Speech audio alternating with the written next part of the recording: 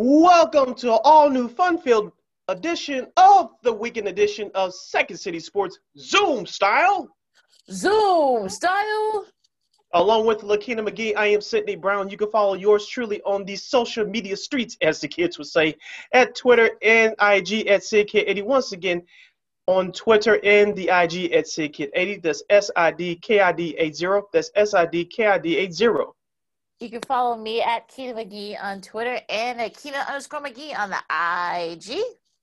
You can go to our website at weareregalradio.com. That's WEAREREGAL radio.com for all your news, sports, politics, and culture for the latest on those subjects and more. You can follow this podcast, Second City Sports, along with our other podcast programming from War Media by simply searching for War on Anger wherever you download your podcasts on all podcast platforms, including iHeartRadio. Make sure you type in that search engine box, War on Anger. And we're also on YouTube, aka the Tube, at War Media. Once again, at WARR Media. You go not only listen to us, you can watch us do our thing live. Hello. Hello. All right. Look alike, folks. Whatever. We exist. We're here. We're here. Our top story for this segment, a Chicago team that is existing but not existing as far as winning is concerned, is the Chicago Bears football team. Of course, on Thursday, their facilities were shut down due to a person in the organization tested for COVID, but it was later reopened for practice later on the Thursday afternoon as the Bears are preparing to take on the Houston Texans this weekend on the Lakefront at Soldier Field. Lakina, the headline going into this game is Deshaun Watson, the fourth-year quarterback out of Clemson.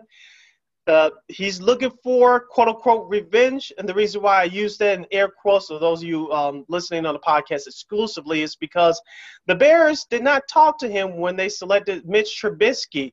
And of course, we all know the famed story that Patrick Mahomes did not get a good look from the Chicago Bears either.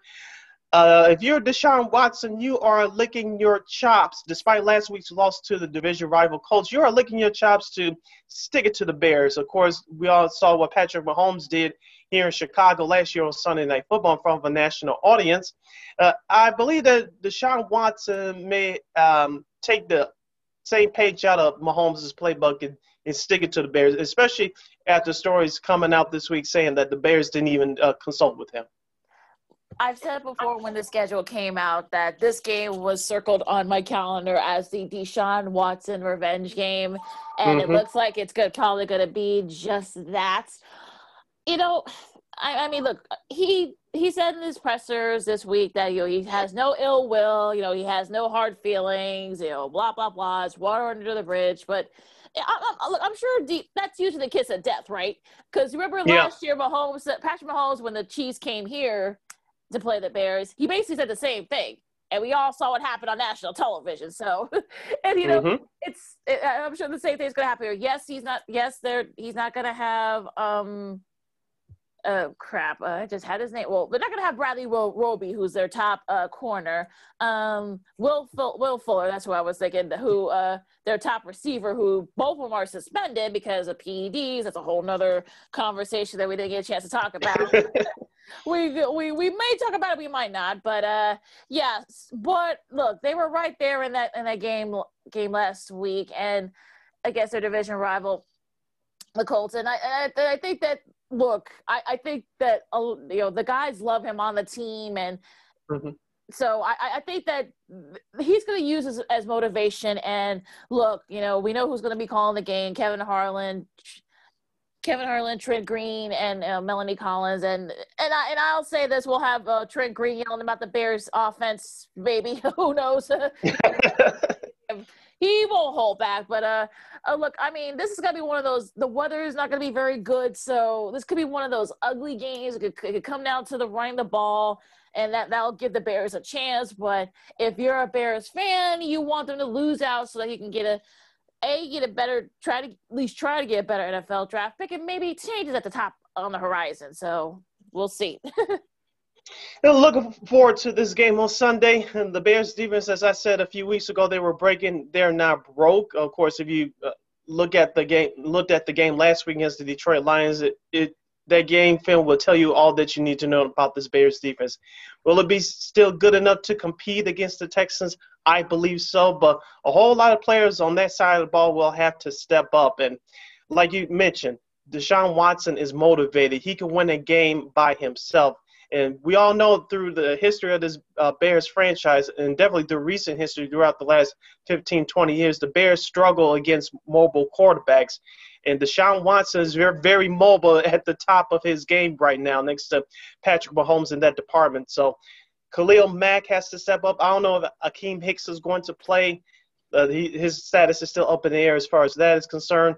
Kyle Fuller, the defensive back, and the rookie defensive back, Jalen Johnson, they're going to have big games, create turnovers. And the linebackers, Danny Trevathan, Roquan Smith, they're going to have to step up as well because that showing last week was not good. But on the flip side, the Bears' offense, until the Trubisky fumble, actually showed you so that they can score 30-plus points. Now, can they do that 2 weeks in a row with the Texans defense outside of J.J. Watt not very good? The numbers say yes, but my logic says no. Numbers versus logic. I guess this is probably going to be the theme here for this week's Sid. That's a good time for this episode. Yeah, numbers versus logic. Yeah, that's pretty good. Look, I mean, you got J.J. Watt, you got Whitney Mercilus. Their secondary is sort of suspect. I mean, I know Vernon Hargreaves, he's not been very productive. So you would think, in theory, that the Bears offense would have a chance to go up against this Texans defense. I heard our good friend Sean Salisbury, who has a radio show down in Houston, and he said that basically, friend of the show. Yep, and he basically said that the Texas defense has not been sort of garnered any, hasn't exceeded expectations. It's actually been worse than expected. So they've had some injuries and such, but you sort of wonder. I mean, just when you think that maybe go with your logic versus versus reality thing and numbers, but I'm kind of wondering that. I'm sure. Look, like I said, the Texans love Deshaun Watson. I'm sure they know the background. They know the gist of what happened with this meeting with the Bears. Or non-existent meaning, I guess, if you can say that. But it's going to be very interesting to see that. I'm sure they want to try and play for not only for him but for their jobs, also for Romeo Crennel, who is fighting to sort of get a seat at the interview spot for the Texans job that's opened up. And remember, they don't have a GM either, so I'm sure the would-be candidates are going to be looking at this. So they're actually are playing for their jobs too. So like Detroit last week. You wonder, is that going to be the kind of the motivation here for the Texans at least? Of course, when you get to this time of year, when your teams are out of the playoff contention, it's all about jobs, it's all about pride, it's all about self-motivation because as we say in the world of football, in the world of sports in general, the tape does not lie. So for those players thinking that, we don't have the playoffs, so let's just get to the end of the season and just coast along, let's just jack-lag through this one. You can't do that. Only a few people's jobs are safe in the National Football League. That goes for players and coaches. So you still have to bring it every week. And so we're going to find out who wants it more and who doesn't. Like you said, LaKenna, there's still a whole lot more to play for. The playoffs are out of contention for both the teams, yes, including the Bears, obviously. But there are a lot of jobs on the line, whether you're playing for your current team or whether you'll be playing for another team next year. Yeah, you're basically auditioning, and like I said, the weather will probably be a factor too. It's going to be very cold, so I know some people want to make that into a factor, but I just think that this is going to be one of those ugly games. 6-3, 9-6. I wouldn't be surprised if it's end up being a battle of field goals, I guess. So I don't really expect neither of these teams to kind of garner any points. I just don't see it happening. But, you never know. We'll see how much the defense has left in the tank. I mean, I think that Khalil Mack's back, not to using Rice, but Khalil Mack's back, I think, is bothering him. And I think Akeem Hicks, you saw him last week. He didn't look 100%. I think that hamstring is still bothering him. So I really just don't know what to expect. from the defense, especially now at this point in the season, where you kind of feel like, will the defense say, you know what, forget it, or will they kind of have the play for pride sort of, motivation? I'm focusing on the other side of the ball for the Bears, and that's the Bears offense. Of course, we saw David Montgomery have a good game for the first time in a while in back-to-back weeks. Last week, he ran the ball for under 100 yards, but he was very effective against the Detroit Lions. He had 73 yards of rushing, including a couple of touchdowns. So you wonder if offensive coordinator Bill Lazor will use that same game plan again. If I was him, you'll be smart to do that until the well one runs dry. So the Bears' offense is effective when they have an effective running game. Mitchell Trubisky, you saw his passing game was effective when you have an effective running game. Of course, they had him roll out a few times, and he was successful. You got to get your tight ends involved as well, Lakina. Will Jimmy Graham show up again? It was nice to see Cole Kmet back in the end zone again. Now, can you incorporate him more into the game plan? I hope so. Yeah, I mean, that's been the problem, right? He's been inconsistently. They don't know where to. You have no clue. What's he supposed to go? And because he hasn't, and unfortunately, he hasn't been in the end zone much. So that another thing. But again, and who's calling the plays? Is it Matt Nagy? Is it Bill Lazor? I don't know. I at this point, I think it could be, Pee Wee Herman. I don't know, but so I just think that. At this point, I just don't know. I mean, the offense. I mean, yeah, yes, the Bears have the off. If they run the ball, maybe they could probably keep Deshaun Watson and the Texans offense off the field. Make Watt and Merciless and those guys work, but they're also pretty opportunistic. So Watt has shown that, yes, he's getting a little bit older, but he can still make plays. Say they were Merciless. Like I said, I know their secondary is not very good. I'm talking about the Texans. So it's going to be who can seize the opportunities, I think. And also, too, sticking with the Bears offense, let's see if Allen Robinson can have a big game. Let's see if Anthony Miller decides to show up. Let's see if Darnell Mooney will get more opportunities, especially down the field, even though Trubisky is back at quarterback. Let's see if Darnell Mooney will get some more opportunities, especially downfield against this bad secondary. Like you said, it's going to come down to who's going to make mistakes, who's going to take advantage of those mistakes, who's going to go through that door and perhaps get a win. Yeah. I mean, look, it's going to be very interesting. I think this game could go. I think this game's a toss-up. I feel like because I think both teams are kind of in similar situations.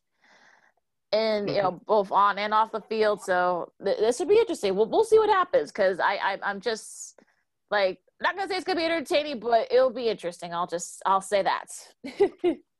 It will be interesting, so we're looking forward to that on Sunday. You're listening to the weekend edition of Second City Sports, along with Lakina McGee. I am Sydney Brown. As we now transition to our other top story for this segment, is the Chicago White Sox. They made a couple of key moves this week.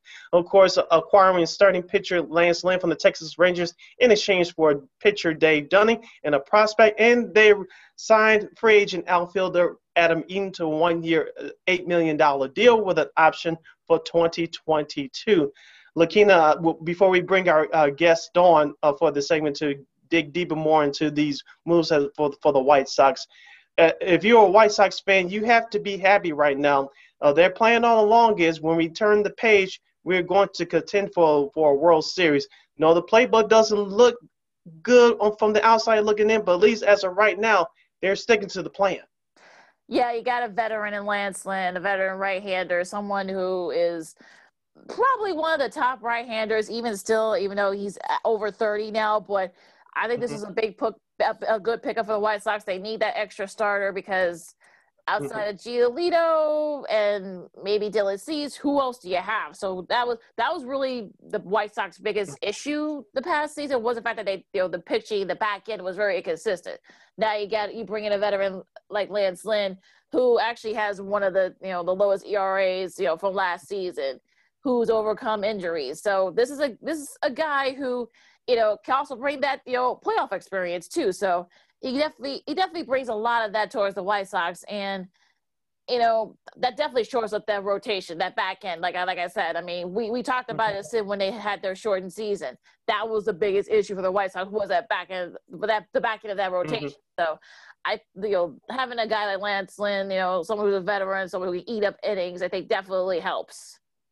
Yes, and they'll definitely save that bullpen, which was actually very good at times last year. Now, ex-manager Ricky Renteria mismanaged it, especially toward the end of the season and in that playoff series against Oakland. You saw his flaws right there in that bullpen. They just didn't know what to do. Now, I want to go back to that starting rotation for the White Sox. So, of course, you mentioned Giolito, you mentioned Dylan Cease. Who else do they have?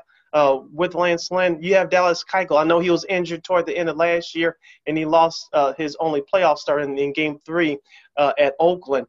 But Dallas Keuchel can eat up innings as well. He's the Sox new version of Mark Buehrle. He's not going to strike out a lot of guys, which we saw this past season, but he can get a lot of outs. And so you can argue that's the top. You can argue that the Sox top three are one of the best, if not the best, on paper in baseball in Giolito and Dallas Keuchel, and now Lance Lynn. Like I said, all three of those guys, definitely two of the three, and Keuchel and Lynn can eat up innings. Yeah.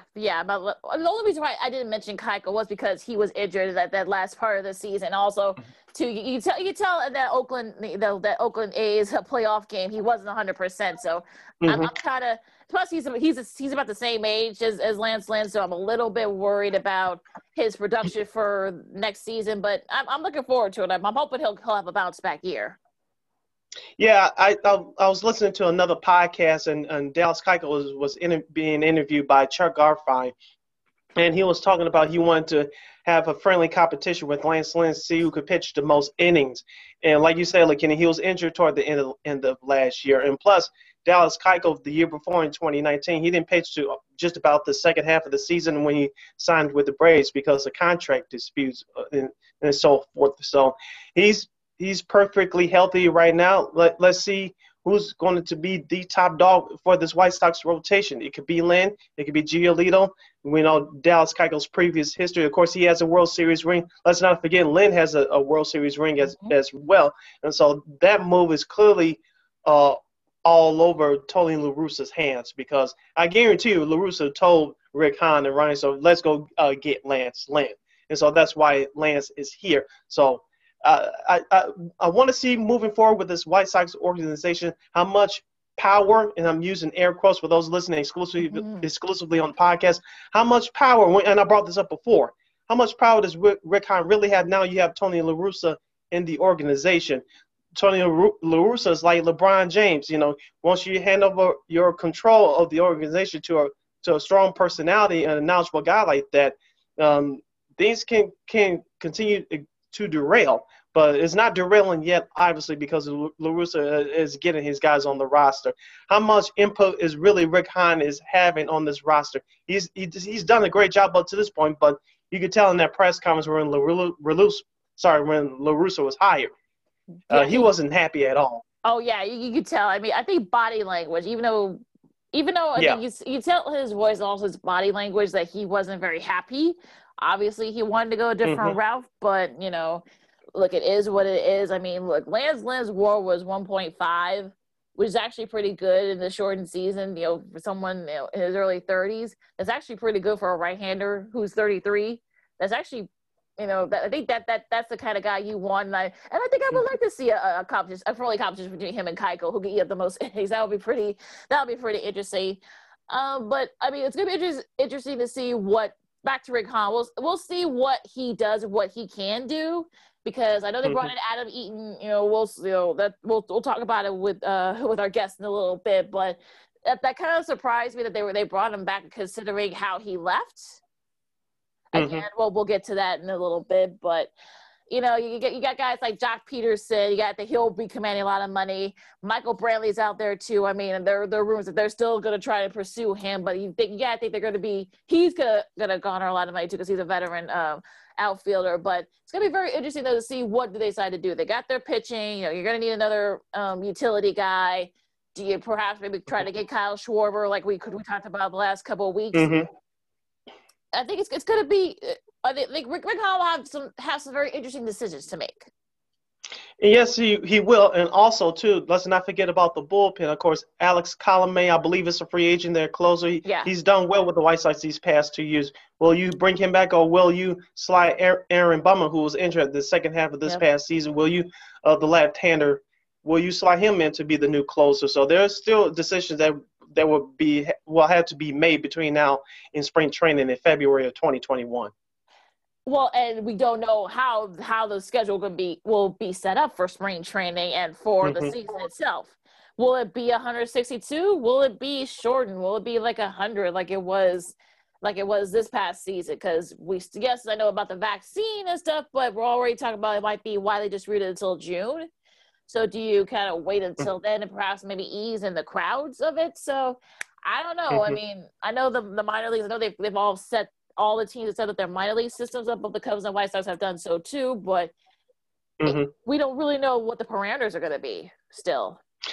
Yeah, the schedule as of right now is set out for a full 162 game season. Of course, the schedule for 2021 was released on opening day of this past season. I think the question is, will you allow fans in there to start the year? As of right now, I will say no. But like you said, because of the vaccine distribution.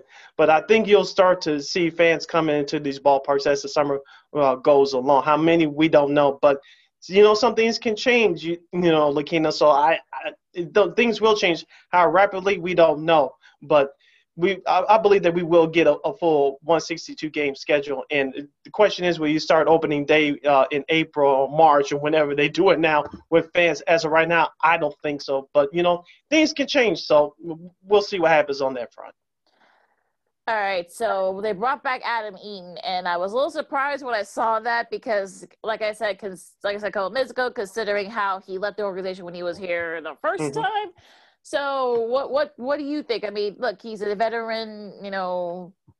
He has that veteran, but he'll give you another guy that'll give you that veteran presence for that young team.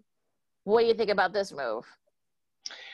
It's a good move baseball-wise because he's a better defensive outfielder than Nomar Mazara was. So, of course, Adam Eaton's offense is not something to rave over, but he is a contact hitter, and he can draw a walk, and he can create some movement on the base pass. Actually, he did a heck of a job helping the Washington Nationals win the World Series in 2019. Of course, he could produce productive outs, so you won't just sit there and just hold the bat in his hands. He will make contact. He will, create some opportunities for the other guys in that lineup. The White Sox lineup is already set. What did we talk about this past season, Lakina, outside of Luis Robert? The defense in the outfield, in particular Eloy Jimenez, the defensive outfield, their statistics were horrible. Yeah. So Adam Eaton playing in right field, he'll probably be platoon with Adam Engel as far as matchups are concerned. Of course, Adam Eaton against left-handers is terrible, but against right-handers, he's very good. So it depends on the starting pitcher for that day. Adam Engel may start. In other days, Adam Eaton will start. So the White Sox are set there as far as right field is concerned, but we talked about it last week, on the show. The White Sox still are in need of a hitter in the designated hitter department. Kyle Schwarber sitting out there. Do you go after him or do you go after somebody else that we're not thinking about right now? And I think that's good. Like I said, that's a $1 billion question. Do you try to maybe get more utility guys? Do you Schwarber's out there now? I'm sure you can get him for a pretty decent amount, but you wonder, who's controlling the paychecks here for for the White Sox? I mean, will it be La Russa? Will it be Rick Hahn? Will it be a collaborative effort? Who knows? I mean, that's something that we're still trying to figure out. Yeah, as I said before, it could be a power struggle now since La Russa was hired by Jerry Reinsdorf to help the White Sox bring a World Series. How much say does Rick Hahn have now? He's done a great job up to this point in building the roster and building the minor league system. But will he get his way on certain moves, or will La Russa get his way on certain moves? That's the $1 million question here. Could be very interesting to see what they do, because I feel as though that maybe I think it's going to be collaborative, but I think there's going to be some disagreements as to which free agents they decide to pursue. That's going to be sort of like, that's going to be kind of the $1 million question. I mean, there are guys out there. We know Stroman said he doesn't want to come, so that's over and done with.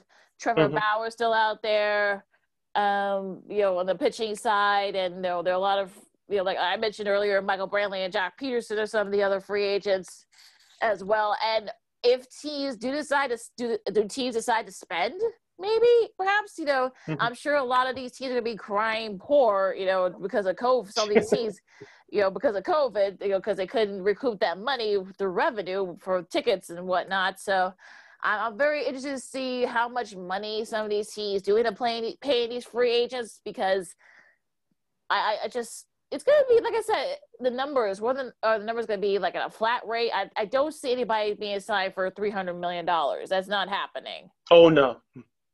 So, No, that's it.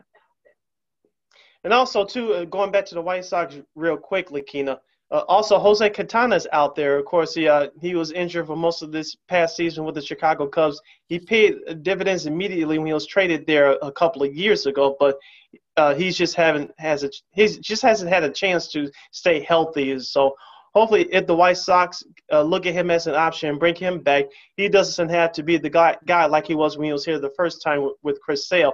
So Jose Quintana, if the White Sox should look at him and pick him up, he could be another back end of that rotation, or somebody as a long reliever out of the bullpen. You can never have enough starting depth pitching because of potential injuries. We all know that it happens all the time, so you can't never have enough guys. Oh, no. More depth, more pitching depth is actually what you want, especially if you're trying to go to a World Series. Like we were saying before, the starting lineup is stacked. I mean, do you add an extra utility guy? Of course, but on the pitching aspect, on the pitching side of it, yes, you definitely you can never have too many pitchers, because especially as the playoffs come, especially if you're talking playoffs and also a long run in the playoffs, you're definitely gonna need more pitching, because that wins you more than hitting. Yes, it does. The old saying goes, great starting pitching beats great hitting. So the White Sox, on paper, they have it right now. They have the hitting, but if you're the White Sox, will you use this past year's experience to carry you through in 2021? And you have that veteran presence with Lance Lynn. It should be able to work on paper, but Lakina, chemistry and timing, it takes time with a new group. Also, new manager as well, trying to coach and develop that new group. That's another thing that's going to be very interesting. So while we're still waiting for our White Sox guests, we'll go to the other side of town with the Cubs. Not much going on in the Cubs front. They're looking for a new announcer for their marquee network, of course, with Lynn Casper leading to join the White Sox radio booth for ESPN 1000. Some of the names that will be floating around, of course, Chris Myers, we talked about it last week. He's already on the roster. John Sciambi, national guy for ESPN.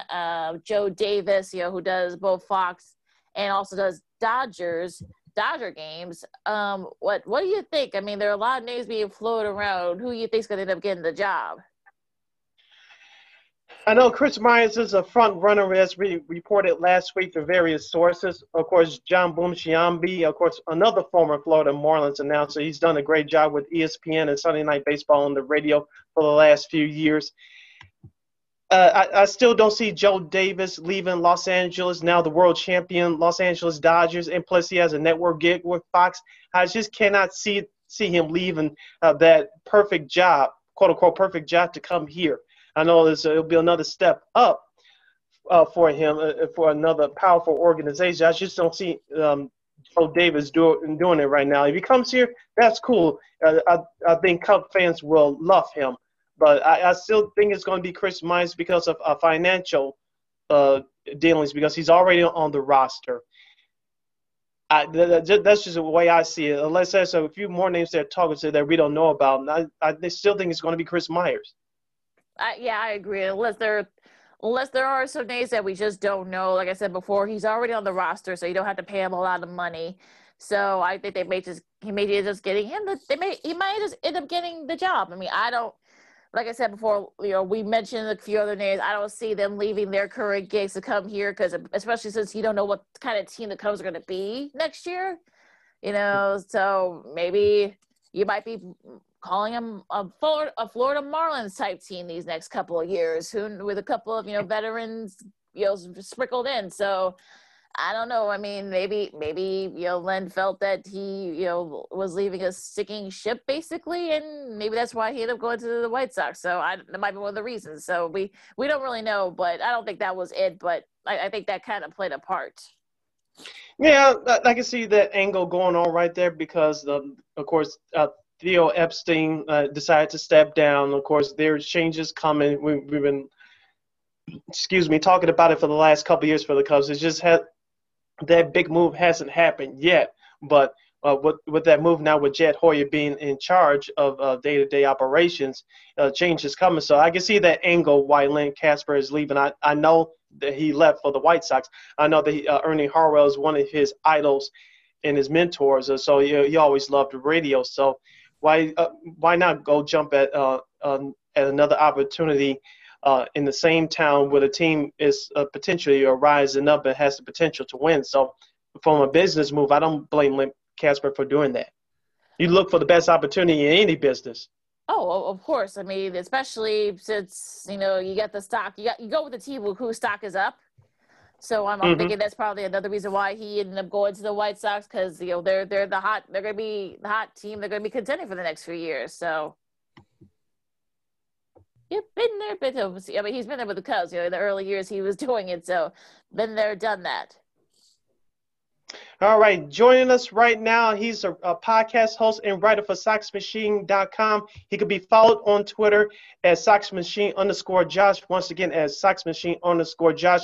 He's no one does it better than Josh Nelson. Josh, welcome to Second City Sports. How are you? I'm doing well. Thank you guys so much for having me. No problem. Absolutely.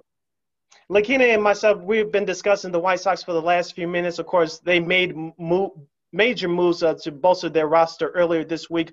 We'll start with the Lance Lynn move. Of course, he was traded from the Texas Rangers to the Chicago White Sox in exchange for Dane Dunning and another prospect. Of course, Lance Lynn's name was rumored during this past year's trade deadline. Of course, the asking price was too high. On paper, Josh, as I said before, the White Sox with this move, are moving towards building a World Series contender. What are your initial thoughts? I think the acquisition of Lance Lynn was very good for the Chicago White Sox. Now they have what I feel are two preseason top 5 American League Cy Young contenders in Lucas Giolito and Lance Lynn. The thing about Lance Lynn, and I know that he is not one of the sexy acquisitions of this offseason for White Sox fans, and it's easy for him to hide when he's pitching for the Texas Rangers, a Rangers team that hasn't been very good in the last few years. But Lance Lynn is exactly what the White Sox need in the starting rotation. They needed another workhorse that they could count on to make 30-plus starts in a season and to pitch at least 6 innings to reduce the amount of need and stress on their bullpen, which is what we saw in this 2020 season. Even though it was just a 60-game season, towards the final 2 weeks of the season, outside of Lucas Giolito and Dallas Keuchel, there wasn't a lot of confidence that any other White Sox starting pitcher was going to go 5+ innings. And when you struggle to do that routinely, you're going to be having relievers having to pitch 2, 3, sometimes 4 games in a row. And that just adds too much stress to that particular unit. So by adding Lance Lynn, the White Sox get another frontline starter, which is really needed to win the American League Central, because Cleveland's still going to have Shane Bieber and they're going to have Zach Plesac. And they're really high on Tristan McKenzie, in which McKenzie threw the ball really well for Cleveland. And who knows, they may decide to keep Carlos Carrasco. That's still a good starting rotation for Cleveland. And for Minnesota, they still have Jose Barrios, who's always been difficult to the White Sox. Kenta Maeda was a top 3. He was a finalist in 2020 for American League Cy Young. And Michael Pineda, when he returned from his suspension, he was throwing the ball really well as well for the Minnesota Twins. So in this division, even though Kansas City and Detroit are rebuilding, it's a need for the contenders to have at least 3 starting pitchers that you could count on. And the White Sox acquired that guy in Lance Lynn. Are there any other pitchers, free agent pitchers that they're going to pursue, whether it's a reliever or starting, Josh? Well, the hottest news right now, as far as the possible free agent acquisition that's got a lot of smoke, is former Oakland Athletics closer Liam Hendriks, in which the White Sox got to see Hendriks in the wild card round of this postseason. And he just does his job differently in the ninth inning than Alex Colomé. Alex Colomé was effective in closing games for the White Sox. It's just that Colomé really counts on his cutter and his fastball combination. He doesn't strike out a lot of batters. It's a lot of batted balls in play. If it's weak contact, you could count on the defense to make the play. But every team is kind of moving away from that type of formula when it comes to relievers, especially high leverage relievers, because you just don't know. If Major League Baseball changes the baseball again, where we get the bouncy ball, and suddenly it's a lot easier to hit home runs, well, you don't want your closer to be a type of pitcher that allows a lot of contact. You want to move away from that and get someone that could strike out a lot of batters. And that's Liam Hendriks. Hendriks throws 98, 99. He's got a fantastic curve. He can actually throw somewhat of a combination of 4 pitches to hitters. And instead of trying to induce weak contact, weak grounders to close out games, Hendriks is someone that you have confidence in that can strike out batters at a high frequent rate. So the White Sox do decide to spend some money. I see them signing Liam Hendriks to be their new closer to replace Alex Colomé. On the starting pitching front, it's a really it's a situation as far as how much money it's going to require. And this may go into late January. Maybe there is a reunion with Jose Quintana. James Paxton is still available. Taijuan Walker threw the ball really well last year for the Toronto Blue Jays, and he's a free agent. I don't think he'll cost that much. And we're talking as far as money-wise, $6 to maybe $8 million contract. But the White Sox clearly have a budget that they're working with in this offseason. And if they do sign Liam Hendriks, I'm curious to know just how much money they do have left over. And if it is just $7 or $8 million, how do they spend that money? Do they go get another starting pitcher, or do they take a shot at someone like Kyle Schwarber to be their DH in 2021? Because that's another area in the lineup the White Sox do have to address before next season. And that's where this offseason could be really intriguing, is how do the White Sox navigate spending money with their budget and what type of players they could bring in? Josh Nelson of SoxMachine.com is joining us right here on Second City Sports, along with Lakina McGee. I am Sydney Brown. Josh, let's stick with the Sox outfield for just a moment. Of course, the other free agent signing this past week was Adam Eaton. They brought him back. Of course, Eaton played for the Washington Nationals the last couple of years, helped the Nationals to the 2019 World Series title over the Houston Astros. In baseball sense, the Eaton move makes sense as far as defensively is concerned. Offensively, he can produce productive outs. So he can move base runs. He can find all kinds of ways to get on base. What did you think about this move? And do you think that he's grown up? Because we all know that he didn't leave here on such good terms. No, that's the lasting impact, or the lasting image for White Sox fans with Adam Eaton, is how everything ended, especially with the 2016 season. I have doubts if this is the right direction for the White Sox to go in right field.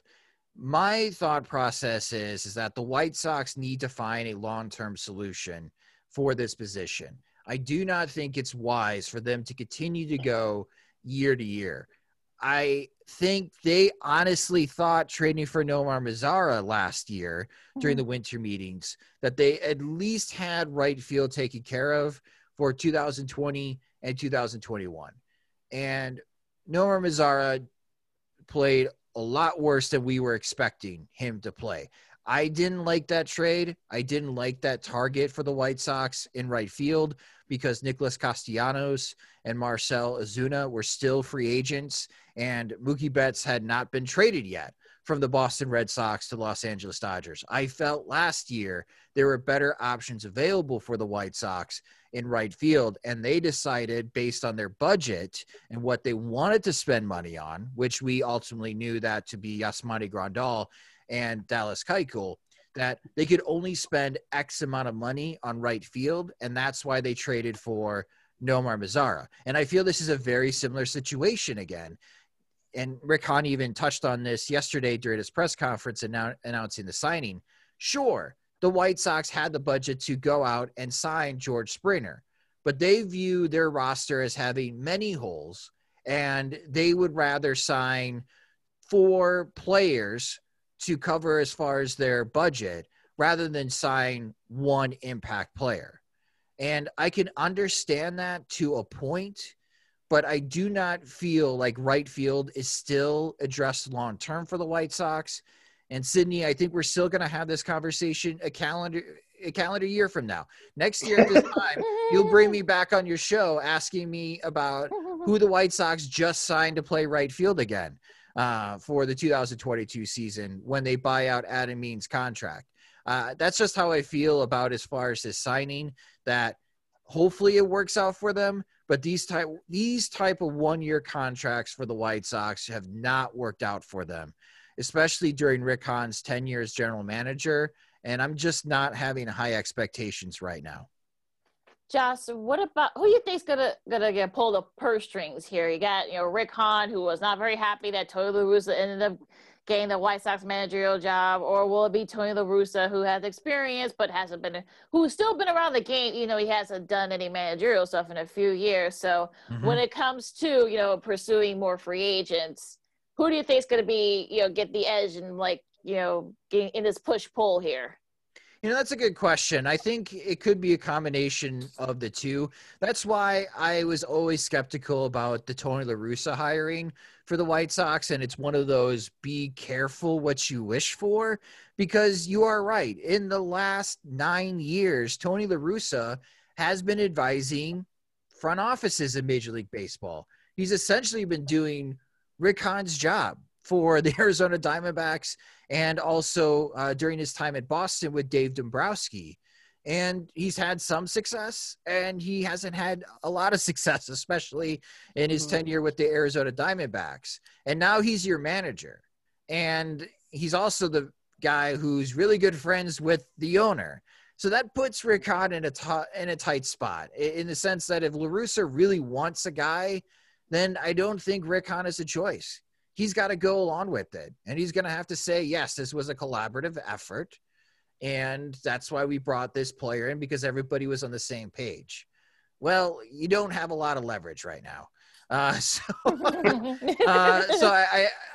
It is a bit curious on which of the targets, if people are trying to divvy up as far as credit on who finally decided to pull the trigger on Lance Lynn. There's a little bit more to that story, especially from the Texas Rangers and Lance Lynn side, that we didn't know about, regarding as far as why didn't the White Sox acquire him at the trade deadline last year if he was available, or Adam Eaton. I think the targets that the White Sox are going for, as far as the big name targets moving forward, like Liam Hendriks, I think that's been a player on Rick Hahn's wish list, especially what he saw Hendriks do to his team last year in the postseason.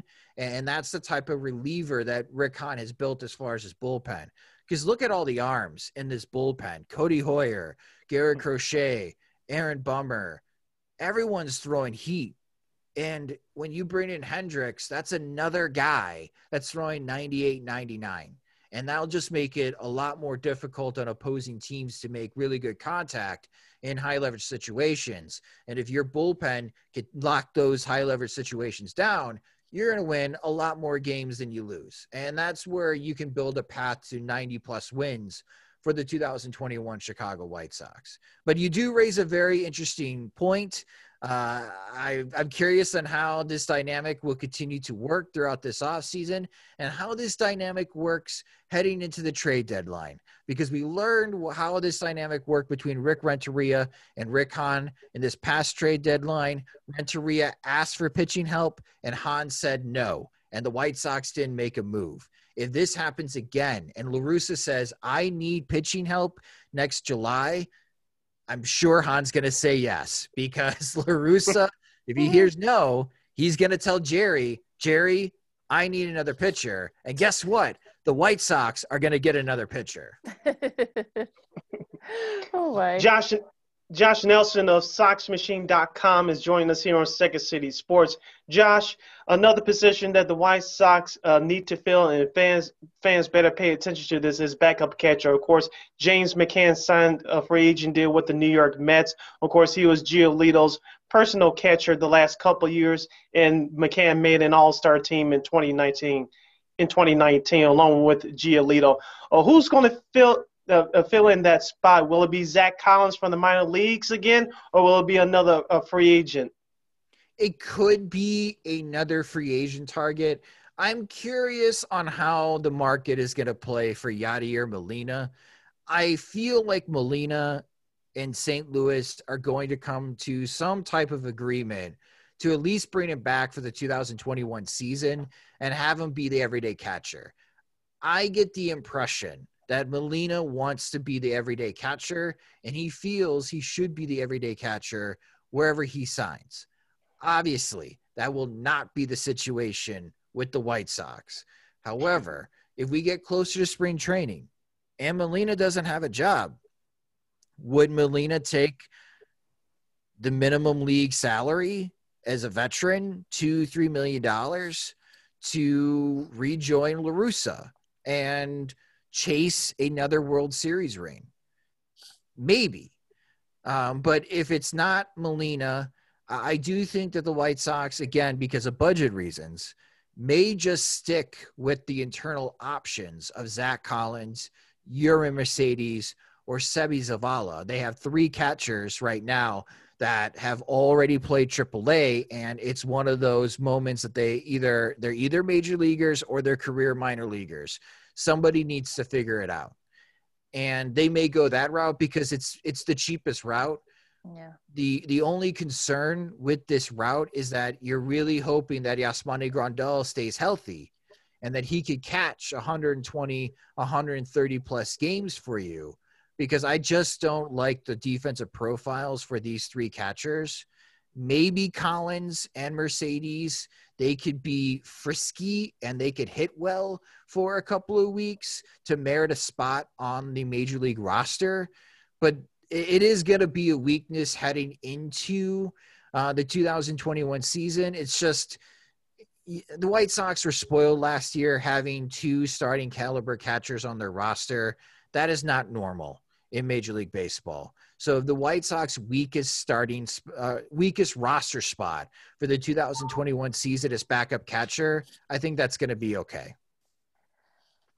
Now, Josh, I'm kind of wondering, where do the Sox stack up with the other teams in the AL Central? I mean, Minnesota, like you mentioned earlier, they're still going to be right there. Cleveland, it looks like they're shedding salary. I mean, the other 2, Kansas City and Detroit, they're kind of in reboot mode. Although Detroit made things interesting for a little bit this past season. So, where do you think the White Sox stack up, and are they the odds-on favorite to win the division next season? As we are speaking on December 11th, I think you have to consider them as the favorites to win the American League Central because they have made the moves first. They acquired Lance Lynn while we are still waiting on what the Minnesota Twins will do.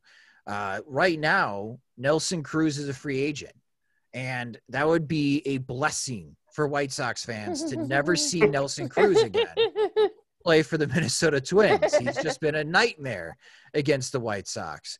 Jake Odorizzi, he was very good for the Twins in 2019, didn't pitch much in 2020, but he's a free agent. So those are 2 areas that the Twins need to address. And they let Eddie Rosario go, but they have an internal solution, Alex Krylov, that they're very high on. He's one of their top outfield prospects in the farm system, and he's a top 50 type of prospect as well. He's got a lot of a potential. So they had an internal solution for Eddie Rosario to let him go. But, everything that I'm understanding, talking to people in Minneapolis and reading what's being reported about the Twins, is that there's even questions about shortstop with Jorge Polanco, if he is the best shortstop solution that they could possibly have. Or is there an opportunity that they can go get ex-White Sox and Oakland Athletics shortstop Marcus Semien in free agency? The thing about the Twins is that the White Sox were very active in the early part of the offseason. They got Yasmani Grandal, and they got Dallas Keuchel. And the Minnesota Twins eventually did counter with Kenta Maeda and Josh Donaldson. I do feel like because the White Sox have acquired Lance Lynn, the Minnesota Twins are also going to get themselves a starting pitcher. If the White Sox sign Liam Hendriks, I'm betting that the Minnesota Twins also get themselves a very good reliever. So whatever punch the White Sox are going to try to throw at the Minnesota Twins in improving their roster, I'm expecting the Minnesota Twins to counter. And I'm expecting this to be a two-team race in 2021 because there's just too much heat on Francisco Lindor and him being traded this offseason. There's just too many people who are 100% convinced that Francisco Lindor will not be playing for the Cleveland Indians in 2021. And you take Francisco Lindor off that Cleveland Indians team, and they're going to struggle mightily on offense. And they're going to struggle to be a 500-plus team. And that puts them at a distant third, in my opinion, between the White Sox and Twins. So right now, it's a two-team race. And we'll see if we get more clarity as we approach January. Last moment, too, with Josh Nelson of SoxMachine.com right here on Second City Sports, along with Lakina McGee. I am Sydney Brown. Last question for me, Josh. You mentioned some of the other free agent starting pitchers in particular. Of course, one name that's been brought up over these last few days is Jose Quintana. As I said during our show today, you cannot have enough starting pitching because, injuries always happen. And if you're the White Sox, if you could pick up a guy like Jose Quintana, that would be huge to the starting staff because we all know when he was here, along with Chris Sale, they were the two guys. They ate up a lot of innings, but the team wasn't winning much. If you bring him here, the pressure will be taken off of him as far as being the man, but you can put him in as an emergency starter, or you can have him as a lone reliever. Will it make sense in your mind if the Sox would bring him back? If they did bring Quintana back, you're asking him to be the fourth starting pitcher. And at the beginning of the season, you're asking Dylan Cease to be the fifth starting pitcher of the season. While Michael Kopech breaks off some rust in AAA and gets back into getting used to pitching every fifth day. Because, again, Kopech hasn't pitched in a game since 2018. And for what we have seen publicly, is one inning of spring training baseball in 2020 before he opted out. So I believe in Kopech's potential. Don't get me wrong. He just needs to get back into rhythm. And it's a rhythm that's really tough to do when you're not playing. So I think that's why Michael Kopech's going to start the year in AAA. And with Quintana, as long as Quintana understands that if he's not performing well, that don't be surprised at some point, maybe in the second half of the season, you get replaced in the rotation with Michael Kopech because Kopech is the future. And the White Sox are hoping that Kopech is someone that could get some time in 2021 and maybe not having the need to sign Lance Lynn to a contract extension after this season, be the number 3 starter for the White Sox in 2022. I could see that being the dream for the White Sox. But you are right, Sydney. You can't have enough starting pitching.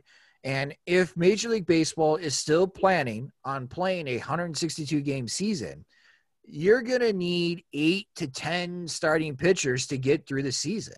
Because while your first 3 guys stay healthy, and if you're lucky, and again, lucky is the key word here, and they make 30-plus starts, okay, that's 90 out of your 162 games.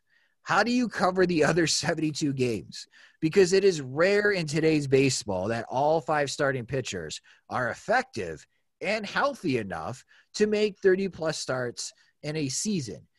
We're talking about guys like Jonathan Stever that we saw briefly in 2020, Jimmy Lampert.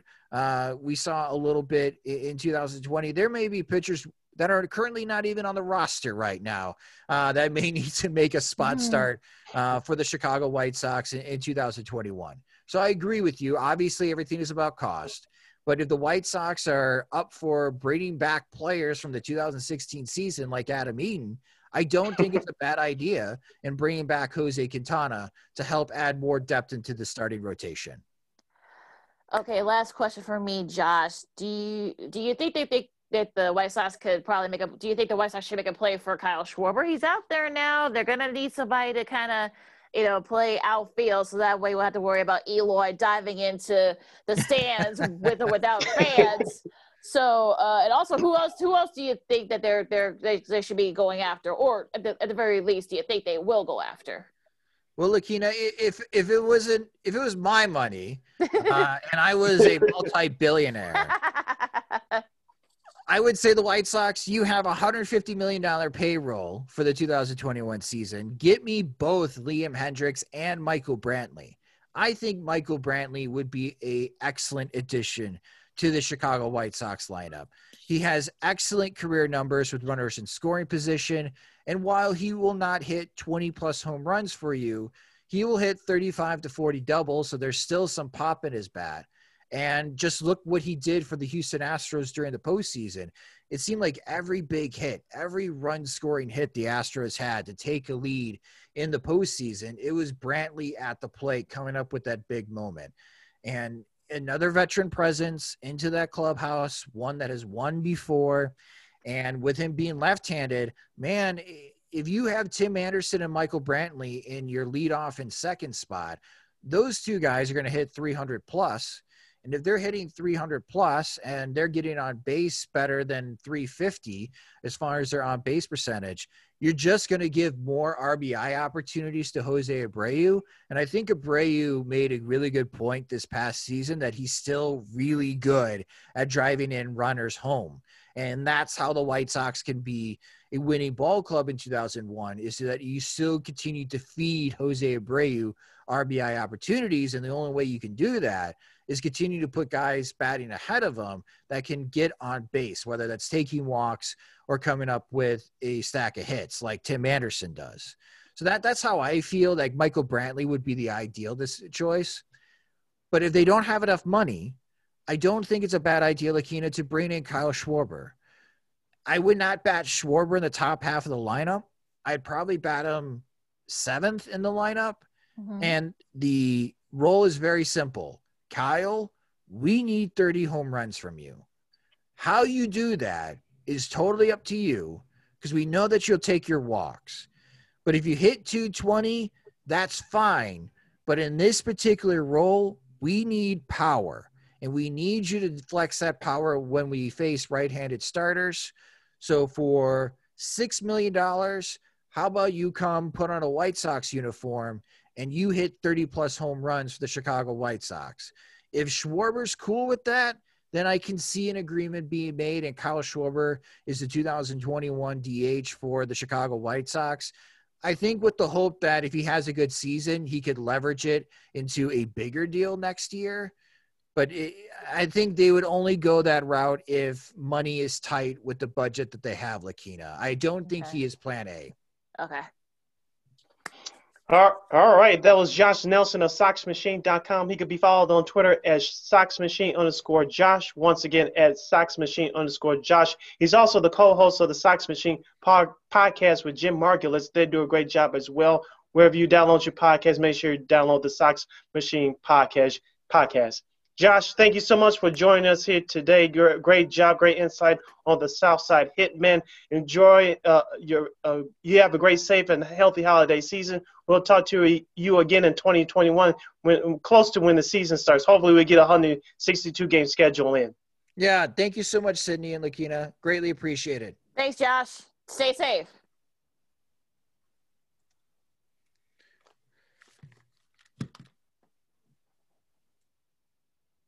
All right, that was once again Josh Nelson of SoxMachine.com. Check out that website at SoxMachine.com and check out the Sox Machine podcast with Jim Margulis, his co-host. They do a great job as well. Lakina, let's take a 20-second timeout, and when we return, we have our NFL picks, college football, the NBA preseason is kicking off, so we have a lot more to talk about in our second segment. Absolutely. So we'll be right back with more Second City Sports Zoom style. Zoom style. Welcome back to the weekend edition of Second City Sports Zoom style. Zoom style. Along with Lakina McGee, I am Sydney Brown. You can follow yours truly on the Twitter and the IG aka the social media streets at SidKid80. Once again, that's SidKid80. That's SIDKID80. That's SIDKID80. You follow me at Keenan McGee on Twitter and at Keenan_McGee on the IG. And you can follow this show, Second City Sports, as part of the War Media Network. You can go to our website at www.weareregalradio.com. That's WEAREREGAL radio.com. And wherever you download your podcasts, including iHeartRadio, make sure you search for War on Anchor. Once again, it's at WARR on Anchor. We're also on the Tube, aka YouTube, at War Media. Once again, at WARR Media. You can not only listen to us, you can watch us do our thing live. Look alive. Hello. Hello. Hello. Okay. You notice that even though I'm in a different place in my apartment, my Zoom didn't cut out when I did the hello. You noticed that, right? That's it. You know, like, knock on wood. You don't want to. You've been good so you're far. right. Your connection's been good so far. Yeah. I don't know. I guess it's weird how that could. Ever since I've moved over here to a different part of my house, I mean, it is sort of weird, right? Maybe, I don't know. Mm-hmm. Signals, I guess, are stronger in some places and weaker in others. We're learning all this as we go, folks. We've been doing this. Exactly. We power through as always, so that's what we do. That's what we do. Absolutely. So, Week 14 NFL picks. All right. So, Sid, you're still in the lead. For how much? Just 2. I think Lamont gained a game on you, but I actually gained 2 games, but I'm still in 3rd place. Go figure. But I'll take that as a victory. But you know what? Yeah. Look, nice performance by the Los Angeles Rams last night. Beat the Patriots easily, like as we figured they would. So that's unfortunately, it looks like the Patriots will probably officially be eliminated from playoff contention. So. Mm-hmm. Yep, and the Rams have it clicking on all cylinders right now. So they could be your NFC West Division champions, but we still have a little less than a month to go. Yep. Oh, yeah. So we're already Week 14, Sid. Can you believe it? My goodness. I can't believe it. Even though all the challenges we've gone through watching football, college football, which we'll get to later, but watching the NFL, we're glad the NFL started on time, as we told you guys it would. But we're just glad to have the NFL here. It's gone by so fast, but I enjoyed it. Hopefully the playoffs will be one to remember. But we'll get to the playoffs when we talk about it. But like you said, it's been an enjoyable season so far, despite what the Bears been doing here with the Bears poop. Yeah, exactly. #Bears poop. Also, with a lot of Tuesday and Wednesday football we have, I don't know if I want that as a regular thing. I don't know how you feel about that, but I don't want that as a regular thing. Let's just stick to Thursday, which might be a different network next season. We'll get to that later on. Mm-hmm. But let's stick to Sunday and Monday and we'll work on Thursday, but no Tuesday or Wednesday football. That was just weird. Couldn't agree with you more. All right, let's get to these Week 14 matchups. A pretty good one here in the NFC interdivisional matchup. You got the Vikings and the Bucks. I'm going with Tampa Bay. Of course, great job by the Vikings getting back into it and taking advantage of their schedule the last month or so. Tampa Bay, they need to get it going here after their short bye week. Tom Brady, he needs to turn it around. Let's see if they can incorporate Antonio Brown into their game plan. Let's see if the defense can step up. For the Vikings, Kirk Cousins is going to be on his shoulders again. And what do you do if you're the Minnesota Vikings, which you have done over the past month? Give the ball to Dalvin Cook. If he gains over 100 yards, they'll win. I'm not so sure that he's going to do that. I think it's going to be a close game. Former, as you will call it, Lakina, NFC Central Division rivals, rumble tumble from back in the day. Oh, yeah. Bringing it back to the present, I have the Buccaneers in a close one. Yeah, it's going to be very close. I mean, Minnesota has no room for error. They basically have to win out to be right there for one of those wild card spots. So if they lose, they're basically done. So, but I am going to pick the Bucks. I think the defense will do just enough to slow Dalvin Cook down, make Kirk Cousins throw. We saw last week that's not necessarily a good thing sometimes. So I think they're going to force him to throw, and I think that's what's going to be the difference here. And Lamont also has Tampa. So there you go.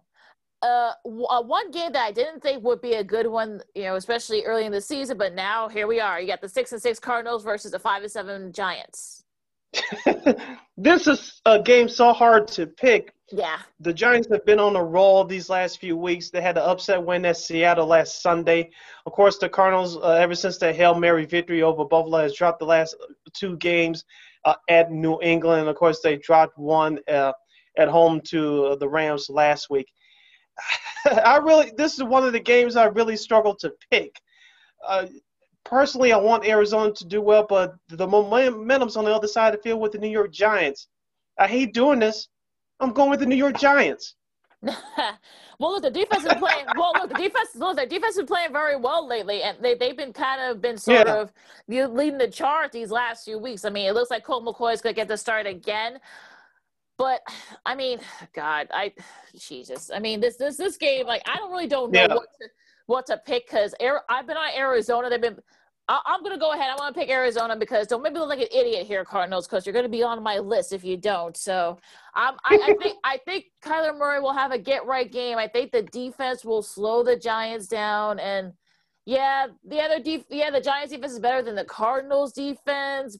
But yes, weather may be an issue too. But this is going to be one of those get-right games, and this is sort of a must-win for Arizona. So I'm going to go ahead and bite the bullet and pick Arizona, and so is Lamont. He picking Arizona too. Oh boy, I'm not feeling good about that one. I know, right? Oh gosh. Okay, a good one here though in the AFC. You got the Chiefs and the Dolphins. I'll definitely be watching this game live via my computer. The Dolphins are a surprise 8-4, on the season. Of course, the Chiefs stand alone at 11-1. They're fighting with the Pittsburgh Steelers for home field advantage throughout the AFC playoffs. I think we're going to learn a lot more about the Dolphins than we are going to learn more about the Chiefs.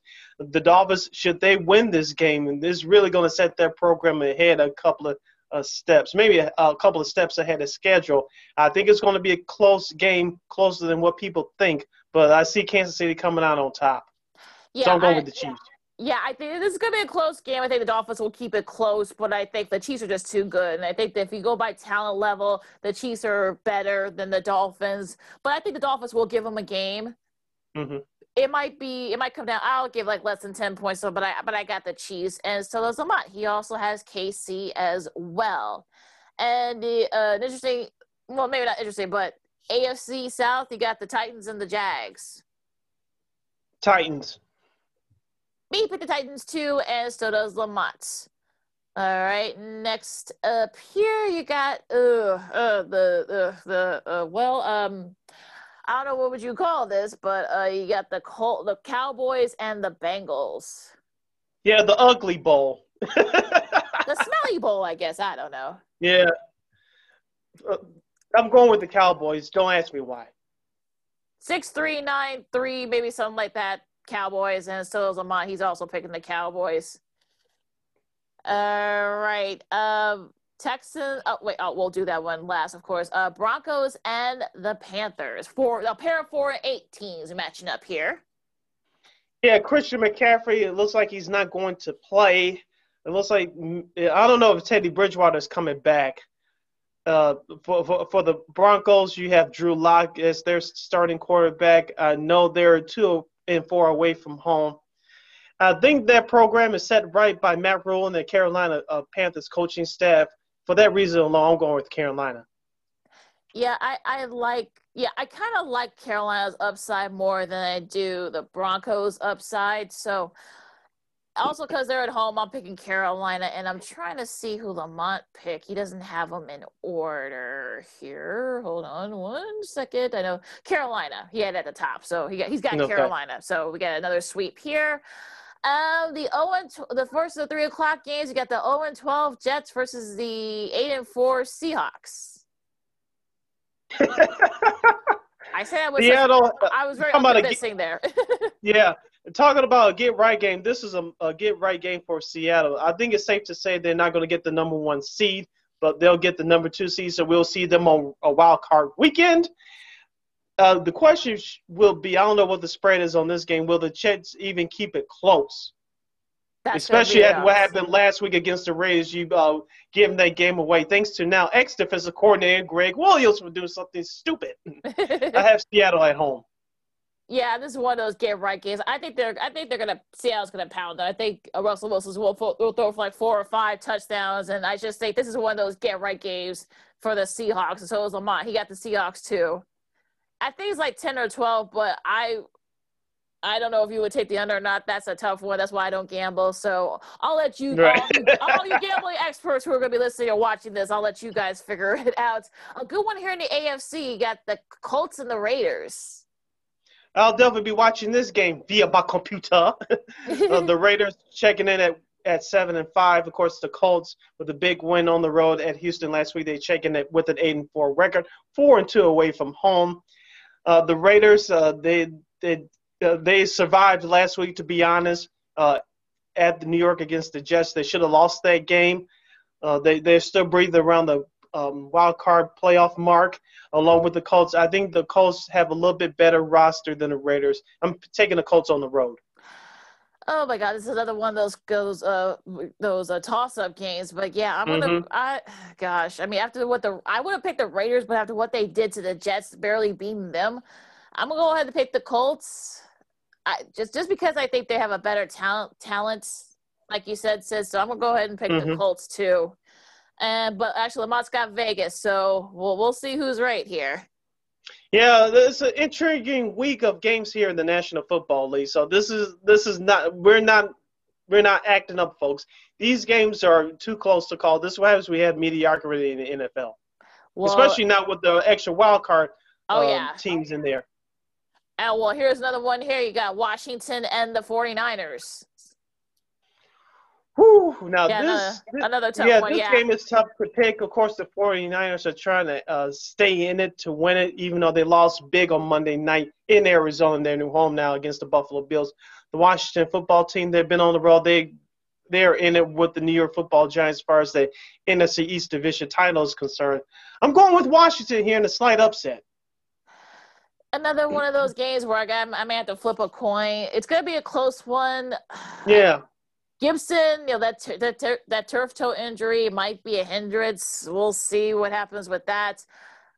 Gosh, I'll pick Washington too, just because I think they've got more to play for, and they're still banked up at the 49ers, I think. But look, Lamont's going with upsets. He's got San Fran, so we'll see what happens. All right, next up, you got the Saints and the Eagles. I'm going with the Saints. I know this will be Jalen Hurts, the rookie quarterback out of Oklahoma via Alabama. This will be his first start in the National Football League. The Saints' defense is very good, so they're going to give Hurts a whole lot of trouble. But I think Hurts will do good in some spots, but I don't think it's going to be enough to carry Philadelphia to a victory. I'm going with the Saints on the road. I know they're at home. I know weather might be an issue in Philly, but the Saints are too good. They know they're right there in the driver's seat for the number 1 seed. So, and I think they'll do just that. I don't know. It looks like it's going to be Taysom Hill again. I think it's going to be another week for Drew Brees, but I don't think it hasn't mattered so far. It's not going to matter on Sunday. So I'm going to pick the Saints. And of course, we all know Lamont's picking the Saints. So there you go. Go figure. Go figure, right? Big surprise. Falcons and the Los Angeles Chargers. Two bad teams. The difference is the Falcons are separated by one win, have one more win than the Chargers. Chargers are 3-9. The Falcons are 4-6. Damn. Yeah, right. Another tough one. You know what? I'll let you go first, Lakina. Okay. You know what? I know they've been on my list, and I know that Anthony Lynn said some comments that got him in hot water. His job is probably on the line. I think this might help him a little bit, so I'm going to go ahead and pick the Chargers. It's going to be very close, but I'm going to pick the Chargers. I'll hop on that bandwagon with you, Lakina. I'm going with the Chargers.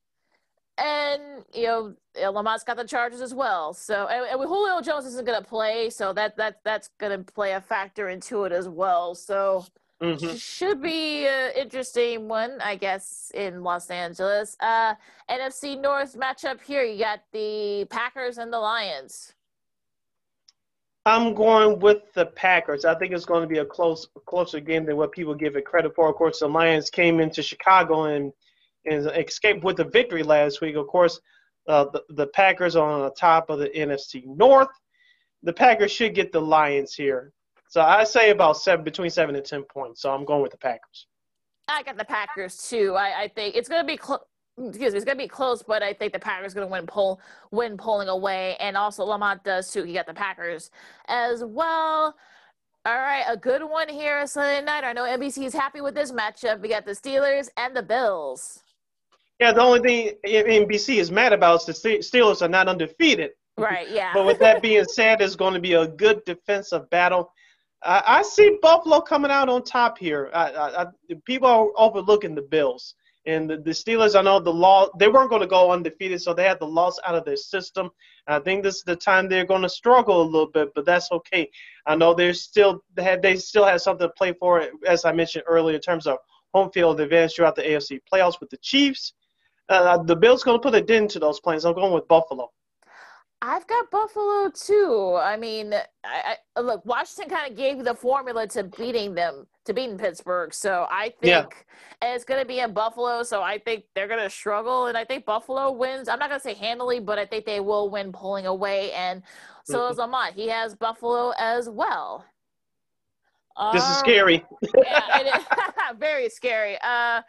All right, here in the AFC North, you got the Baltimore Ravens and the Cleveland Browns. A good Monday nighter. I'm glad the guys got a good Monday night matchup now for this Sunday. Yes, this is another division rival matchup. AFC South contenders. Browns with an upset win at Tennessee last week. The Ravens, they stunk it up at Pittsburgh last week. Of course, they bounced back with the victory over the Cowboys to keep their playoff hopes alive. Baltimore has the momentum a little bit. I can see Cleveland having a letdown after a big win on the road last week. So I'm going with Baltimore in a close one.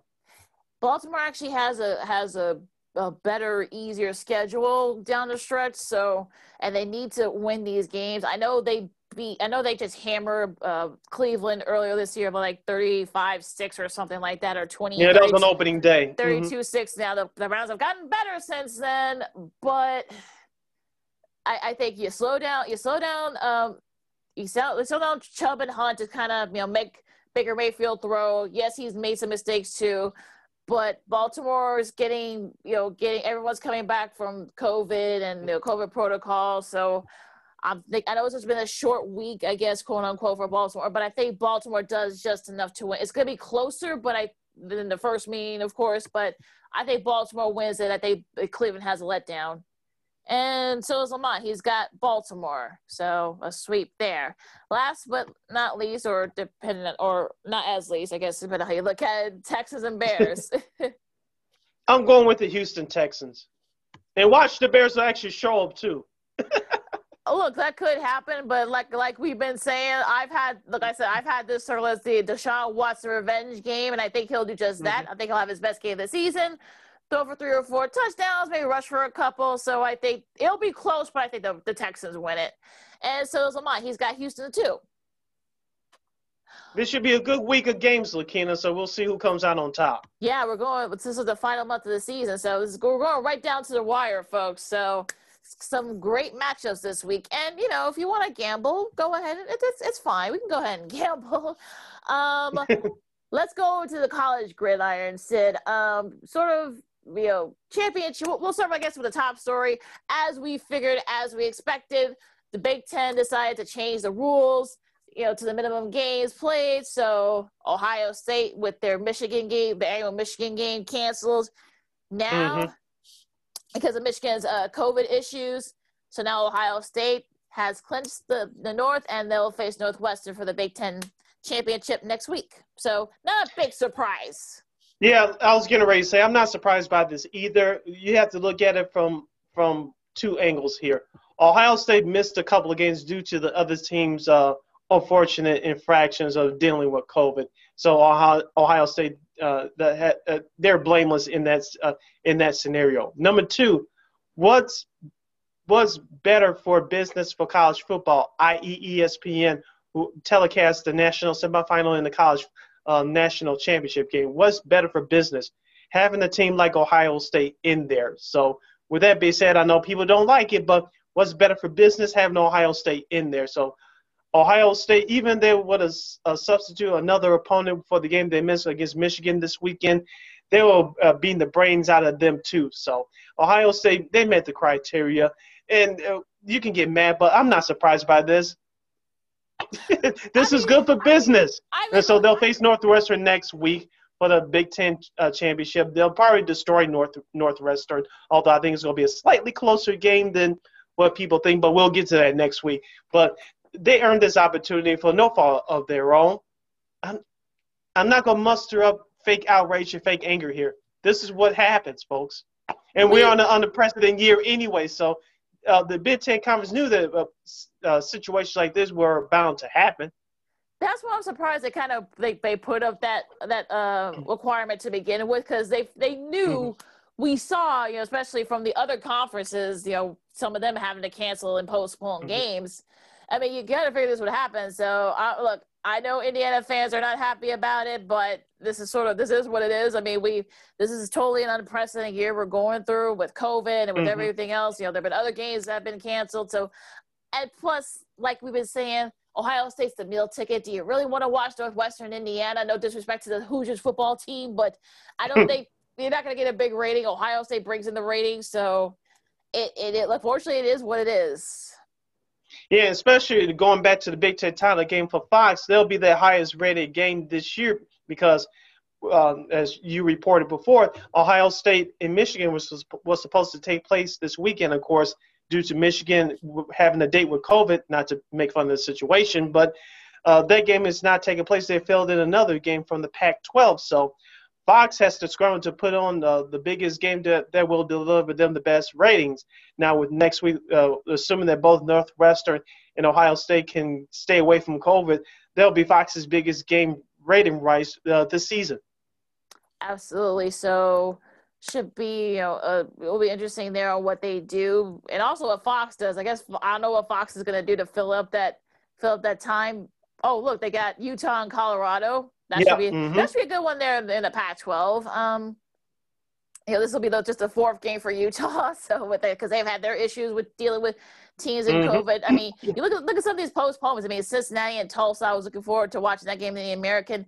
They actually will play again next week for the championship. So depending on if there's any issues, Oklahoma and West Virginia, they were supposed to play. That's canceled because West Virginia is having COVID issues. Purdue and Indiana, both teams are having COVID issues. So we've been seeing, Kansas and Texas. There's stuff going on in Kansas. There's just. We'll get to it with the college gridiron, but it seems as if that it's wreaking havoc. Again. Yeah, it is. The vaccine can't get here fast enough, but until it does, this is some of the situations that you have to just power yourself through, and that's what college sports in particular is doing. We'll get to college basketball in a minute here, but looking at the schedule, there's still a couple of games that I'm looking forward to this weekend. Number 9, Georgia travels to number 25 to face the Missouri Tigers, and of course, at 2:30 on Saturday, I'm looking forward to number 17 North Carolina against the University of Miami, ranked number 10. Unfortunately, they probably won't be playing in the ACC title game. No, damn you, Notre Dame. I know. But, I know, right? Well, hopefully Miami can finish the year on a strong note. Yeah, should be. Yeah, I mean, I'm sure they will, and I think that should be an entertaining one there. Unfortunately, no Washington and Oregon because of Washington's COVID issues. But the Battle of Los Angeles, you got USC and UCLA. UCLA is actually not having a bad year; they're 3-2, so they could perhaps throw a mucky wrench into USC's, I guess slim playoff hopes, if you will. Let's see what else. Number 6, Florida taking on LSU. Speaking of LSU, I know Lamont is related to that program a bit. They posed a 1-year ban. Go figure, right? I'm chuckling because I read the statement that they put out, and I'm like, really? Like you guys you're 3-5. You guys probably weren't going to go to a bowl game, or probably were going to get your butts kicked anyway. You had a couple of your top guys actually opted out. So, of course you would pick the perfect time. Of course, this is stemming from Odell Beckham Jr. giving away cash. Justin Jefferson, who was playing there at the time, he now plays for the Vikings. He kind of let the cat out of the bag, unintentionally. But so yeah, I mean, of course, this is the year you decided to take that quote unquote bowl ban. If you crazy, unbelievable. Just college sports, business wise, you gotta love it. All right, it's just hilarity. It's a circus. It's a circus, basically. Also, congrats to Blake Anderson. He's been named a new head coach over at Utah State. Of course, he got our headlines because he lost his wife to cancer last year. Played coached very well. I mean, he had they went to a couple of bowl games, so now he's going to the next chapter. He said this is definitely the next chapter for him and for his kids, and they're going to Utah State to sort of revitalize that program. So, congrats to him. Yes, and before we move on, Lakina, can we forget number 14 Northwestern yes. already in the Big Ten championship game? They'll face Lamont, Illinois, fighting the Illini. As I said in our last podcast, even though Northwestern's in the title game, it's important for them to get back on track. Of course, they lost to Michigan State on the road a couple of weeks ago. They missed the game at Minnesota last week because the Golden Gophers are dealing with issues with COVID. So Northwestern, to gain some momentum, they need a big victory. They need to start out strong against a bad Illinois team. They'll be on Saturday on ESPN2 at 11 o'clock. Should be a fun one. They're also leading over to the college gridiron. The SEC at ESPN have struck a new 10-year deal starting in 2024. They'll take over for what CBS did for years, having a Saturday game the week in the afternoon. They're going to have more non-conference games and sort of like more of a pick of what sort of a bigger stage for, and also because they have more channels, they'll actually be able to have their games featured even more than they already are. So another sort of business move there with the business aspect of it. As we talked about before, Lakina, a few weeks ago, will CBS pick up on the Pac-12 games? I think they're up. I think next season. I think so. Yeah. If you're CBS, there's the Pac-12 and the Mountain West. I mean, I'm sure they'll figure out something. No doubts. Now let's stay in college, but let's go to the hard courts. Mike Krzyzewski made some interesting comments last couple of days. Of course, for those of you, if you haven't been following, the men's basketball team has decided, the Duke men's basketball team has decided to cancel the rest of their non-conference games. Gardner-Webb, Elon, Charleston Southern. They decided they're not going to play again until they play Notre Dame, which will be on, I think, on next Wednesday. Actually, no, that's next Tuesday. But unfortunately, Nate Oates, who's the coach over at Alabama, said that is he ducking these teams because they haven't been playing well lately. They lost to Michigan State. Of course, earlier this week they lost to Illinois, a big win for Brett Underwood and the Illini program. Yeah. Nice win for them. But yeah, he says that they're ducking the rest of the teams. Coach K said that's BS. So what do you think about his comments, and also Nate Oates' sort of counter comments? You know what? Let me turn that down. Oh, stupid internet. Coach K, it was a combination of things. They lost to Illinois on national TV. Of course, the Fighting Illini is a good team. We'll break down that box score in just a second. On the flip side, he does have a point of trying to get through this stage in the beginning of the college basketball season. Of course, all these teams knew that you were going to be in the middle of this second wave of COVID, and so you couldn't be too surprised right there. We were talking about it before the show, Lakina. The head coach of Iona now, Rick Pitino, he said this over the summer.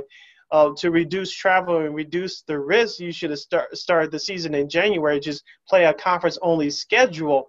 But as we all know, Lakina, it all comes down to the almighty dollar. And with these matchups coming up to start the season, it's all about the money here. So, and I'm sure that what went into it would have been the amount of games, because we all know that the conference games start in January. They end in late February. Of course, you have a week of tournaments, and then you have March Madness. So I wouldn't mind them doing that, but the bigger picture is having those big tournaments early to start the season, and with the pot of gold in terms of money at the end of the rainbow. Well, also too, you got to think that the lack of crowds. There's no crowd. Mm-hmm. Watching that game against Illinois and Duke. I mean, not seeing a crowd at Cameron Indoor. Being all raucous like they usually are. Not that was weird. And I think, look, even Brad Underwood admitted that played a factor in them probably winning the game because he was actually able to communicate with his guys. So that helped a little bit. That's got to play a factor too for Hays State, which is a D2 school. I think it's outside of Wichita. I believe they upset Bruce Weber and his K-State Wildcats at home. They were at home and on the road. So there have been a lot of upsets, and the fact that a lot of these programs are not able to have crowds there, or at the very least have minimal, maybe like 10 to 15%, depending on what state you're in, and in some cases no crowds at all. So you got to think, the atmosphere or that lack of atmosphere. You just got players and media people. It's sort of weird. Of course, it helps with the road teams. Of course, you get to, we like I talked about just a second ago, but it's just very odd. Yeah, we talked about this before leading up to sports returning, Lakina. Both college and pro, the crowd factor was going to be an issue now with limited fans or no fans in this case for college basketball. You could tell that it's having an effect on these kids, and they use the crowd to get them motivated to play. Now you see it right now. It depends on who executes the best or who has the most talent. And without that extra edge, you see these teams pulling off these upsets. Going back to the final line now, congratulations to them with their upset win at Duke on Tuesday. Now they are 4-1 on the year. Coffee Cockburn had a great game with 13 points. Trent Frazier had a nice performance with 10 points as well. So I'm like what those two guys are doing right now for Illinois. Let's see if they can keep it rolling, because next month is going to get interesting. Hopefully they won't deal with any bigger issues of COVID as they get into conference play. Well, you look what's happening. I mean, North Carolina State, they just announced they're going to be pausing team activities. They don't even have a restart date. DePaul hasn't played yet because they're having issues with COVID in their program. Right, they haven't started yet. They haven't even started, that yet. But yeah, I mean, this is going to be very interesting to see what happens. UNLV is actually having their best start in I think about a decade. They had to call off one of their games against Eastern Washington because of a positive COVID test. So you wonder, as it gets colder and colder as the winter hits, are we going to be seeing more and more of these? I mean, tonight you got a great Big East matchup in Villanova and Georgetown, probably one of the better rivalries in college hoops. Also, Iowa State and Iowa. I mean, that's another good in-state rivalry. You get to see Luka Garza play, so that should be a good one there in Iowa City. But I'm looking forward to that one. That should be fun. But you wonder, look, Kentucky's having its worst start, like I said, in 20 years. I mean, I know. I know that gives you a little bit of a chuckle there, Sid. But yeah, I mean, you wonder, will we reconvene on Monday, or are we going to be seeing more and more cancellations and postponements? I hate to say it, but I think so. Now, how many cancellations, I'm not sure, but you'll see more, like you said, Lakina, before the end of the year. Now, like you said, the question will be how quickly can these programs return, especially after the new year when conference play starts. That's going to be the question. How many games can you get in between January and the middle of February, right before the conference tournaments, which takes place in late April, early March? Definitely a conundrum there, no doubt. So let's go to the pros, the pro basketball. The NBA preseason starts tonight. For a lot of these teams, it's going to be, about 9 months since a lot of these guys have played. The Bulls will be hosting the Houston Rockets. That'll be on NBA TV. So those of you outside Chicago will get the national treat. We get to see how the Bulls look with new head coach Billy Donovan. So we've been talking about this for the last month, Sid. I mean, what's your your expectations, or what should be Bulls fans' expectations? I think that should be a better question. I should put that better.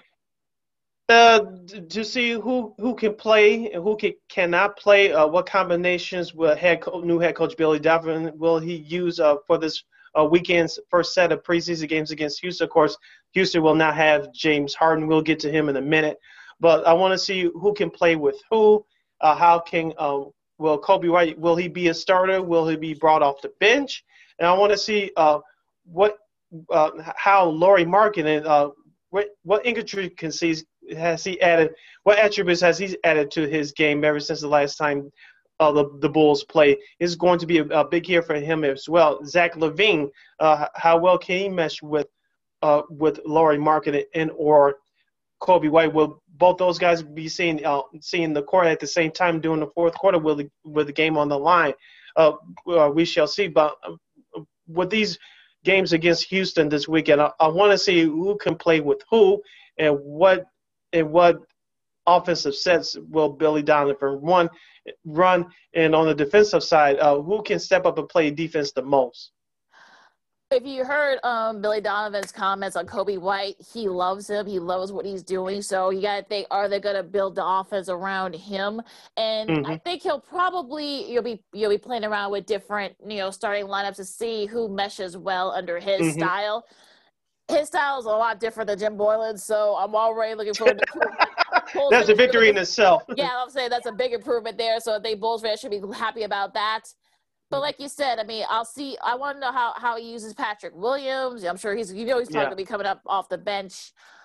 But yeah, I mean, LaVine, Markkanen, Wendell Carter Jr., if he can stay healthy, that's going to be a question that I think a lot of Bulls fans are going to be asking there. Thad Young, where does he fit in all this? So it's going to be very interesting to see. I'm actually looking forward to it, but as we warned you guys on Monday's pod, there's going to be some bad basketball because a lot of these teams have not played in a while. So I'm in 10 months.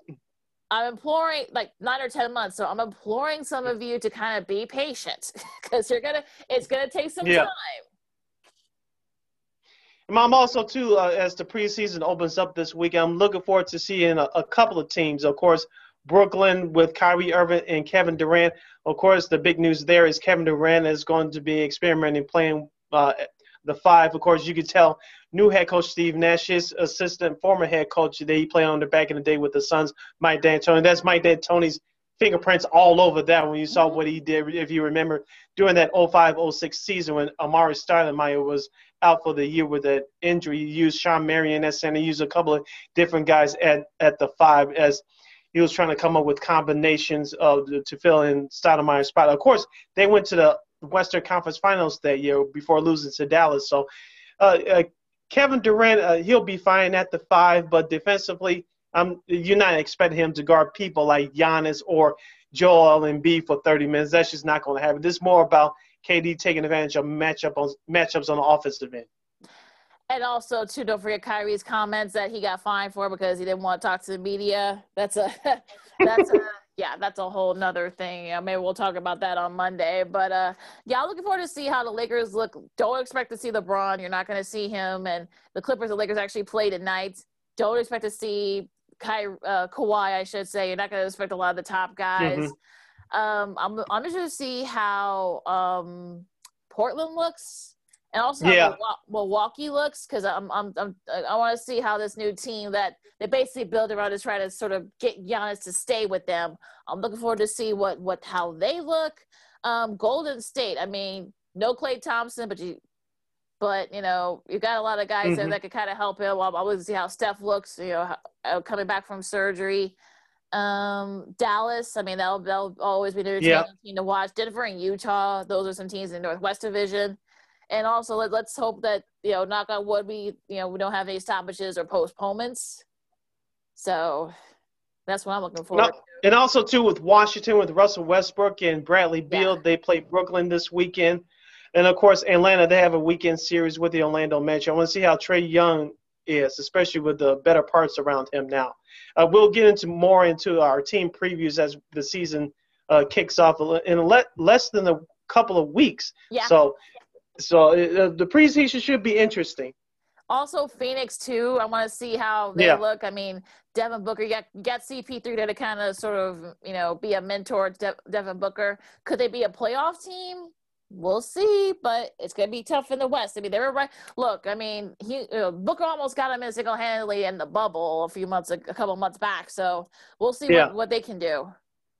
And what about Charlotte with their young squad and led by now veteran Gordon Hayward?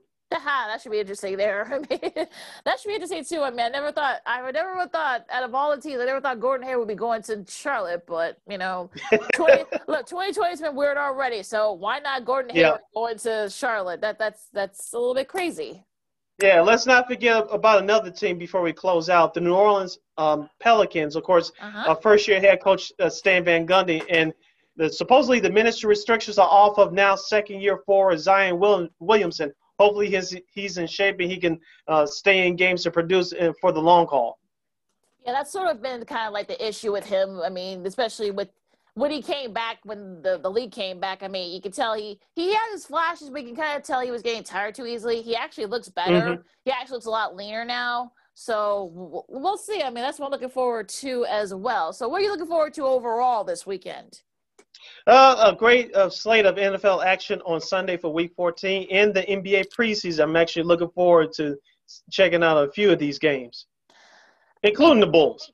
Yeah, I'm looking forward to the preseason. I'm actually going to be checking out with our buddy Matt Peck, Dave Watson, and John Sabine. They're actually going to be doing it through Hot Mic, so go to their respective Twitter accounts to see, watch along with them. So unfortunately, Bulls Outsiders will not be on this year, but they're still trying to find other avenues to release their content, and I hope they can, because they've been great the last couple of years, and hopefully we'll have either of the three on later on this season, sometime before the season starts.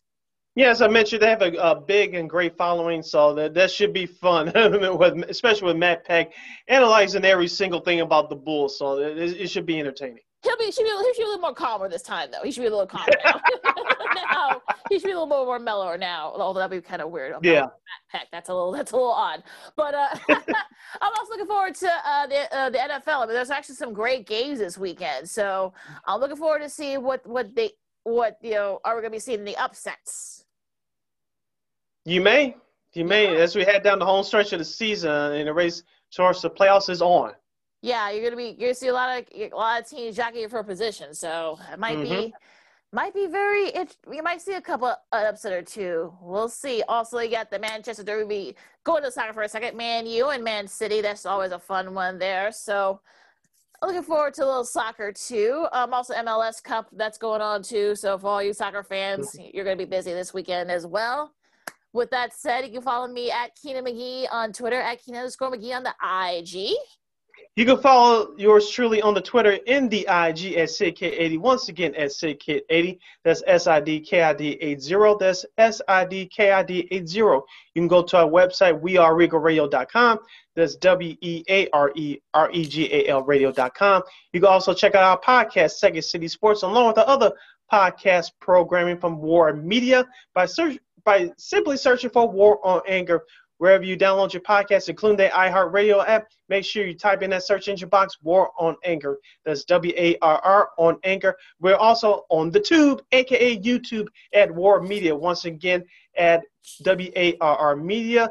Like, comment, share, subscribe to the page, and tell all your friends. You can not only listen to us, but watch us live, do our thing. Look alive! All right. Look, I mean, when we reconvene on Monday, do you think James Harden will be in a different uniform? That is a good question. To be safe, I'm going to say no. I don't think so. I don't think he's going anywhere. At least not right now. I'll kind of cover myself there. So enjoy the games, everybody. You guys, please be safe out there. Wear your mask, wash your hands, and be careful out there. And be good to each other. So for Sid, I'm Lakeena. This is Second City Sports Zoom style. We'll see you next week. Till next time, holla.